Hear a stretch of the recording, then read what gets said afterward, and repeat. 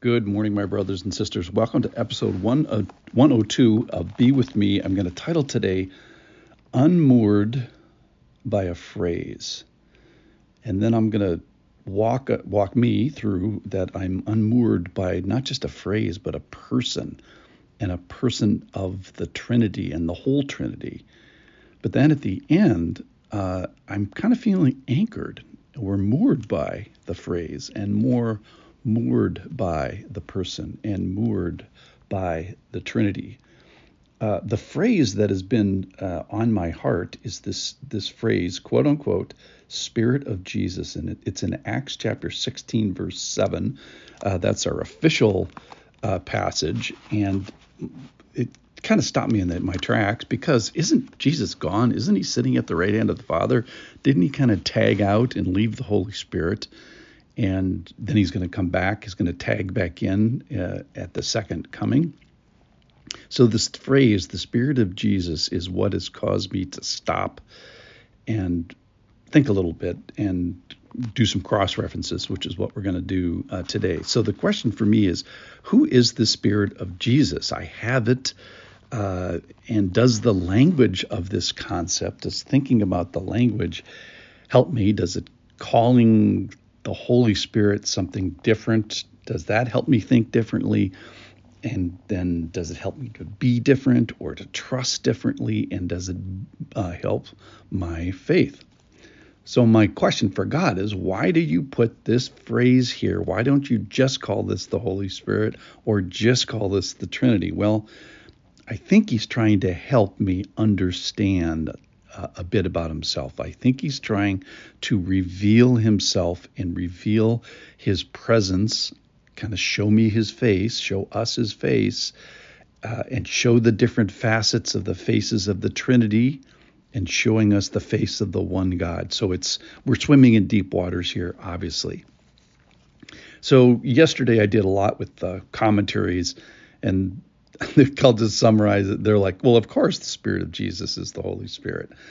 And maybe even another name for the Holy Spirit. So we know some names for the Holy Spirit: Helper, Truth, functions as a convictor of sin. And so here's my question. I'll start with the heresy. So I have God living within me so that I am divine. I think that's a heresy, and we'll just dismiss that one right away. The two functional things that this comes down to is, do I have indwelling in me only, kind of emphasizing that, quote unquote, only the Holy Spirit, which, that's bad enough. And do I have just all of him, and then the parts of the Father and Son that I have are the parts of the Holy Spirit that resemble, because they bear a family resemblance. The Holy Spirit bears a family resemblance to the Father. The Holy Spirit bears a family resemblance to the Son. And that's how I have the Father and Son via a family resemblance, or that's the first choice, or B, which is I have all three. I have the Spirit of God. I have the Spirit of Jesus. I have the Holy Spirit in real ways, to the extent that he wishes, and having the relationship and favor therein. So let me go to John chapter 14 and just talk about Jesus. This is Jesus during the Last Supper, and he's telling the disciples, verse 18, I will not leave you as orphans. I will come to you. Jesus saying, I will come to you. In that day, you will know that I am in my Father, and you in me, and I in you. That's verse 20. Then verse 28, you heard me say, I am going away, and I will come to you.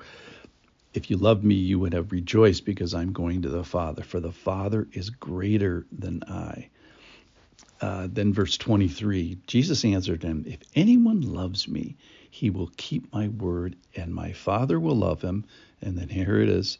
And we, plural, will come to him and make our home with him.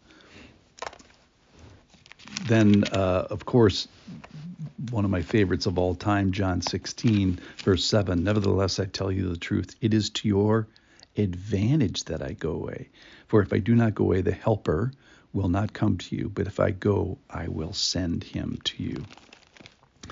And then I wanted to go also to Romans chapter 8 and start with 8. Those who are in the flesh cannot please God. You, however, are not in the flesh, but in the Spirit. If in fact the Spirit of God, so now we have a Spirit of God, not just the Spirit of Jesus. If in fact the Spirit of God dwells in you, anyone who does not have the Spirit of Christ does not belong to him. But if Christ is in you, although the body is dead because of sin, the Spirit is life because of righteousness. If the Spirit of him who raised Jesus from the dead dwells in you, he who raised Christ Jesus from the dead will also give life to your mortal bodies through his Spirit who dwells within you. And then there's another passage in Galatians which I like, that because you are sons, God sent the Spirit of his Son into our hearts, crying, Abba, Father. And I get this peace of God that longs for and seeks for, yearns for, wanting the characteristics of the Trinity, wanting to be home. All right, so here are my conclusions. Number one, I think the Holy Spirit is living and active and indwelling. Number two, the Spirit of God is living and active and indwelling. And the Spirit of Jesus is living and active and indwelling. And maybe I am more resourced, and that is given more gifts, given more of him, given more of the Father, more of the Son, more of the Spirit than I know, or that I have known. And certainly more than I have regularly access. So I think I should call on him more and appreciate him more. And the fancy spiritual word for appreciation is worship. So the phrase has unmoored me, and then who this person is has unmoored me, and the Trinity has unmoored me. But then I feel more anchored that he's, given me the Father, given me the Son, given me the Spirit. And the point is, I have everything I need to obey, to be convicted of sin, to walk in truth, to walk in his presence, to be near him, to have the fullness of him in my life. And it's encouraging. So I have I have enough. I have a sufficient amount. And this indwelling of the Father, Son, and Spirit just calls me with intimacy. He's made himself known so that he can make himself near. Thank you for listening for this Trinity. I hope you are not unmoored today.